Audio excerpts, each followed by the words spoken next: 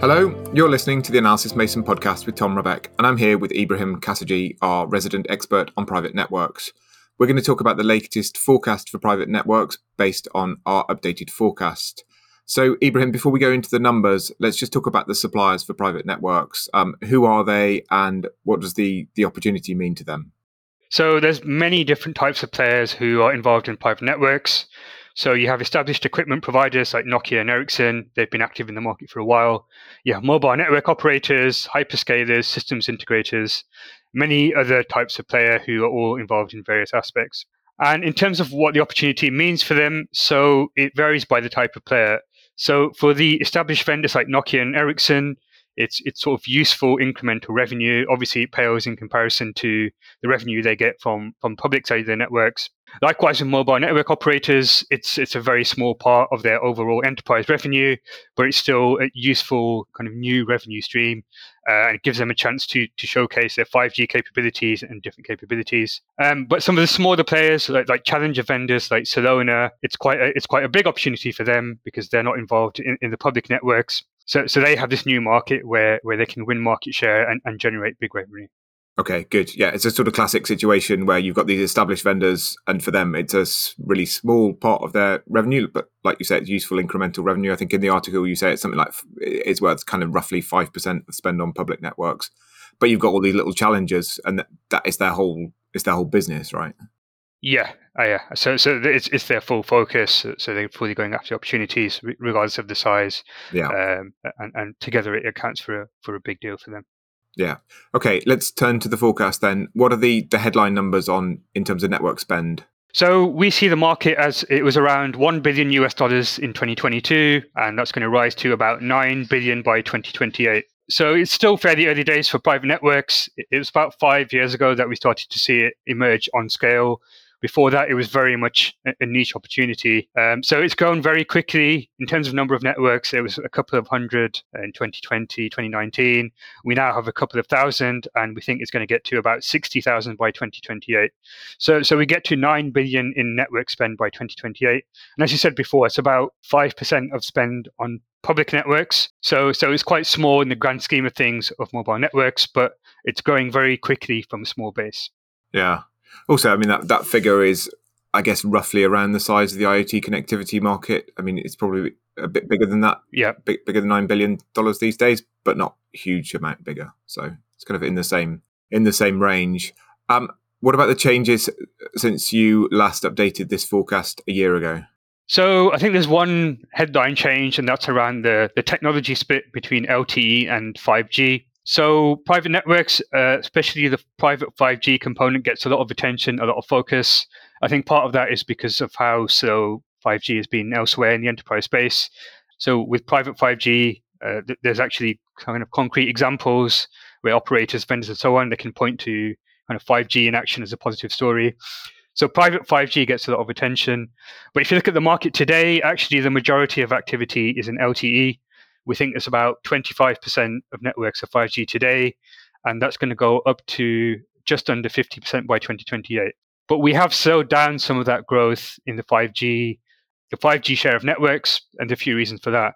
I think firstly, 5G device availability is still quite low. The devices that are there are expensive. So even if enterprise wants to deploy a private network, it has a use case it's identified. If the devices aren't there or at an affordable price, then it's going to delay that decision or push it back, or choose to just go with a private LTE network instead. So I think that's one consideration. And also the other part of it is that private LTE is doing quite well. And we're starting to see a few customers who they launched private LTE early. They started with a single network. And now that they've kind of shown the value of that, they're going to multiple networks across multiple sites, maybe going from one country to multiple countries. So those mature customers are scaling up, and that means that there's a lot more private LTE networks today than private 5G. And while we do think there's going to be growth in 5G, we have just slowed it down slightly. So as I said, just under 50% of networks will be 5G by 2028. Yeah, and I guess that's also partly around spectrum availability and some restrictions on that, because isn't CBRS in the US, that's all LTE, and there's quite a lot of activity there. Yeah, that's a good point. That there is regional variation, and it depends on spectrum availability. So in the US, CBRS, it's very ready available, it's very cheap, and it's pretty much all LTE today. So again, that 5G share is even lower in the US, North America. If you look at Western Europe, there's several countries where 5G industrial spectrum has been made available.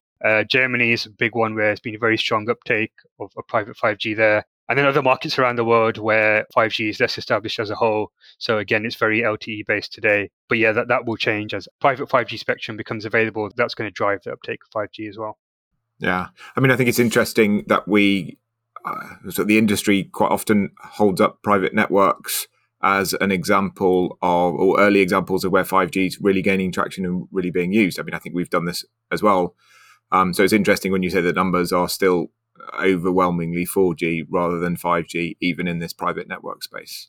Yeah, so I think just to highlight, actually, probably leads into our next question of what private networks are being used for. And in some cases, it's very simple applications like asset tracking, or it may just be fixed wireless, in which case LTE is perfectly fine. But we are seeing plenty of kind of more interesting stuff on 5G, things like autonomous vehicles, robotics, CCTV cameras, some of the more advanced applications. So it's not as if it's not going on, it's taking longer to kind of progress from trials to actual commercial deployments. Yeah. What else is driving growth in this market? So I think a big part of it is digitization of products and services. So many enterprises, particularly large enterprises, are going through a digital transformation process, turning their factories into smart factories or ports into smart ports and so on. And they see private OT and 5G as an attractive way of doing that. So it has advantages over other technologies. So compared to Wi-Fi, for example, it performs well indoors. In outdoors, if you're covering a very large area like a mine or a port or an airport, it's more cost effective to private networks than Wi-Fi. And just kind of that flexibility of having wireless compared to existing technologies. So an enterprise in a factory, you may have a lot of wired kind of Ethernet connections, and replacing those devices or extending that coverage can be costly, and you have to send engineers to rip up floorboards and so on. So you get much more flexibility with private wireless. So I think that's part of the attraction as well. What about the other side then? Thinking about the inhibitors of growth, what are they and what's being done to overcome them? I think the top two inhibitors are cost and complexity. So we touched on cost a bit already, and particularly on the 5G side, where the equipment is expensive, devices, again, it's sort of a chicken and egg situation where for the prices to come down, there needs to be kind of demand of volumes of devices being shipped out. But for the demand to be there, the costs have to come down. So I think that takes a bit of time. So we should see the costs start to come down over time. And likewise with complexity of cellular is complicated.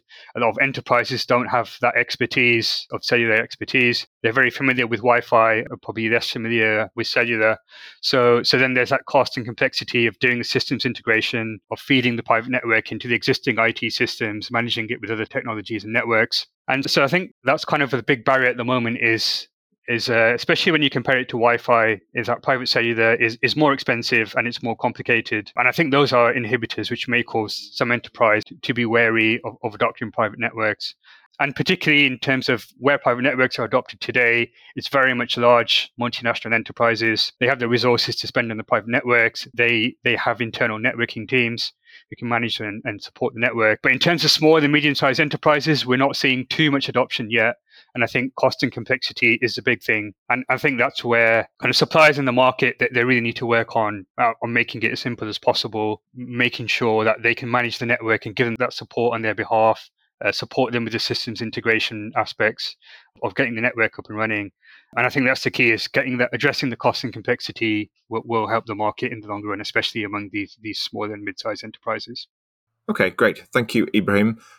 As always, this is based on research that we've published. So there is an article that's freely available. So we'll put a link to that. And there's also the longer forecast report for subscribers. If you'd like to automatically receive future episodes, please subscribe to the Analysys Mason podcast. We also welcome your comments, feedback, and reviews. And I checked before recording this, and we still only have one rating on Apple Podcasts, though it is a 5-star rating. We'd like to have hopefully more 5-star ratings. So yeah, if you would like to add to this, it would be greatly appreciated. Thank you for listening.